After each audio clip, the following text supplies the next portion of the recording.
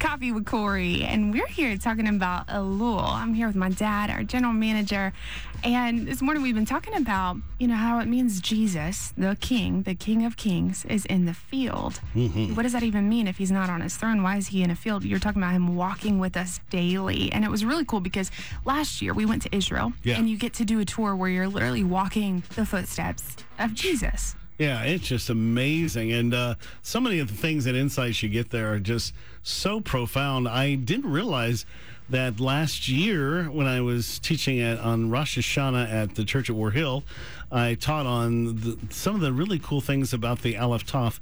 And then when we were in Israel at Gadarenes, where Jesus cast out the demons from the pigs, I took that same concept to teach it a little deeper to the folks that went to Israel with us, and I never realized that. I never taught it on the air. So I thought this would be a great chance to give you a little journey into, I think, one of the coolest realities there is out there. But let me introduce it by way of where we're at here. We looked at the month of Nisan, which is Passover, and Elul, which is now.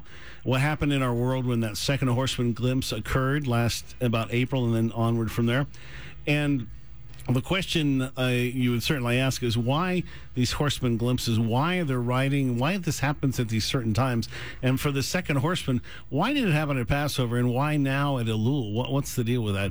And this is what began for me, this journey, was talking to God about the calendar and trying to help me understand how this thing goes together. So 2020 is the biblical year 5780. The number 80 in Hebrew, again, is peh. It means mouth, speech, breath. The meaning of Hebrew letters comes from the first time they're used in Scripture. And the first use of the letter peh in the Torah is Genesis 4:11, when Cain kills Abel. Now you're cursed because of the ground, which has opened its mouth, that's the peh, to receive your brother's blood from your hand. So mouth, peh, is the grave. That's the first use of it. So there's death and curses in the last breath. So kind of knew going into this year that there were going to be some challenges, but who knew to the degree? The Passover is very significant because peh is the first letter of Pesach, or Passover, and it's all about death and graves. That's the death and resurrection. So why does this horseman ride again during the month of Elul? What does this month have to do with Passover? So, or peh for that matter. Well, think about this. Jesus is the Passover lamb, right? Who hung on a cross and takes our sins upon himself for our salvation. But he's also, according to Revelation, the lamb slain from the foundation of the world. Well, that foundation occurred during Elul. So we're right back there again. This is the mystery. It's a spiritual side to it, but nonetheless, it's the exact same thing. Elul was when God first determined to create man.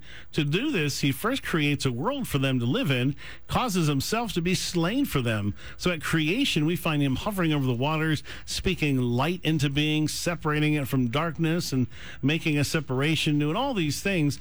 And all of this is this pre-activity in the summer month of Elul. The first 5 days of creation all happened during Elul. When he spoke the universe into being, I told you earlier, we gave you the Hebrew version of that. Bereshit bara Elohim etz. If you use etz, usually it's a silent word. Hashemayim vayet haaretz, which is in the beginning God created the heavens and the earth.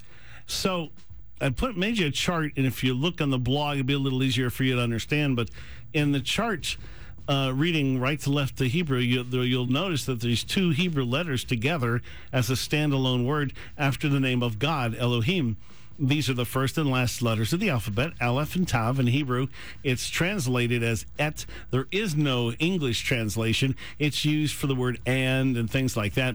The Aleph Tav combined as a word, though, occurs around 7,000 times in the Old Testament, most often as part of a covenant event where God is directly involved. Aleph Taf is silent, meaning it's not spoken. It's often used in a grammatical way to point to the object of a sentence, like God, Elohim. But mostly, in fact, it's used with the name of God, Yahweh, to indicate the presence of God, specifically to reveal the Messiah. So it's a very special thing, this Aleph Taf. Now, there's very great disagreements between Christians and Jews on this topic of Aleph Taf. So first, Passover and Elul, creation, are both times Jesus is slain, one physically, one spiritually. And second, Passover is all about the true Passover lamb, Jesus, or Yeshua, which means our salvation. And the first breath of creation which came from the lips of Jesus, was to establish the name and the title that would exclusively identify him as the anointed one, the Christ, who would come and save us from our sins, Aleph Taf, the Messiah. So the Jews don't speak the name Yahweh because they believe it's too holy to say. Rabbis don't recognize Aleph Taf as the name of the Messiah, yet they treat Aleph Taf the exact same way, refusing to speak it. Kind of coincidental? Okay, sure. The Aleph Taf is one of the most important concepts in the Hebrew Scriptures. It's always near the name of God, and it means the strength of the covenant. In Zechariah 2 or 12, and they shall look upon me, Aleph Taf, whom they have pierced. When Jesus spoke to his old friend John in Revelation 1 and 22, in the Passion Translation is translated from Hebrew and Aramaic. It reads, I am the Aleph and the Taf, says the Lord God, who is, who was, who is to come, the Almighty. I am, in the chapter 22 of Revelation, I am the Aleph and the Taf, the first and the last, the beginning and the completion. His name is normally taken from Greek by translators, so Jesus is called the Alpha and the Omega. That's just, improper for me, I would say. It should be taken from the Hebrew. Interestingly, rabbis call Genesis 1:1 the first menorah. Each word is a candle, and the Aleph Taf, that et between Elohim and the rest of the verse, is the candle in the middle, which is called the helper, which you use to light the others. Which brings us back to Revelation 1. I turned and saw 7 golden lampstands. Among the lampstands was someone like a son of man, dressed in a robe, reaching down to his feet with a golden sash around his chest. And that's, of course, Jesus. Now, here's where it gets interesting with this Aleph Taf. Is it Jesus? Is it the Messiah? Well, consider this. In Genesis, when we're introduced to Jacob and Esau, the Aleph Taf are in front of each of their names because it's a pointing object. They're the object of the sentence. But is there more to it? Because after Esau sells his birthright and blessing to Jacob, the name of Esau is used another 78 times, but the Aleph Taf are never there again. Because his birthright and covenant are gone. The presence of the Aleph Taf is the same with Ruth. The first 10 times her name is used, there is no Aleph Taf. But when Boaz redeems her, guess what shows up? The Aleph Taf is added to the front of her name.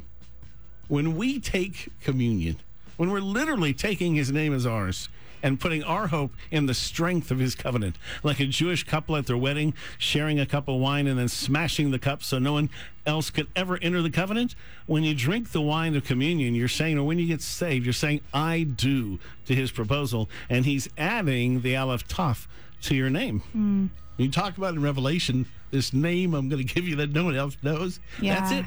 He just adds that Aleph Taf. He's adding his own name to your name.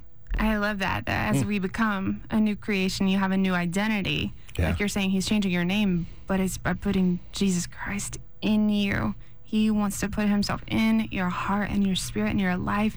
If this is new to you, if you're listening this morning and I want that. I want to have his name. I want a new name. We want to pray with you. We're always here to pray with you. It's 770-781-9150. You can call for prayer or you can message us through victory.radio by clicking the contact link. Amen. No matter how far you fall, no matter how high you rise, what God wants to always remind you is he's already written that name. And, the one thing you don't want is that, just like Jacob and Esau, you don't want that name removed from you. You don't want the Aleph Taf ever removed from your name. Yeah. And so whether you've never had a relationship with him or if you're fallen away, it's that moment to say, God, I want to return. Yes. I want to return. And if you'd like us to pray with you, we'd be glad to.